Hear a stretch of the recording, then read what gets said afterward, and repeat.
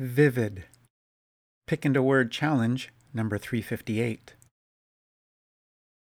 Canary and crimson, betwixt and between gray and green.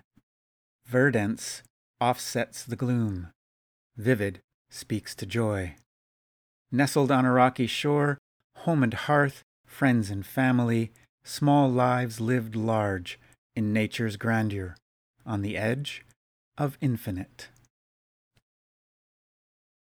Hi, thanks for listening. I'm Patrick, and this is my podcast for my blog, Picks to Words. This week's Pickin' a Word Challenge week. Last week we got up and at 'em early, but this week let's explore the joy in vivid, or seek something else to inspire you in this photograph of vividly colored homes on Greenpoint's foreshore. It's in Grossmoor National Park, Newfoundland, Canada. So, the Pickin' a Word Challenge is a weekly creativity prompt offered Mondays. With each challenge, I provide a photograph of mine along with a single word. The challenge? Use the pick and or word as inspiration to create something. A photograph, a painting, video, podcast, prose, poetry, fiction, nonfiction, or just a few words.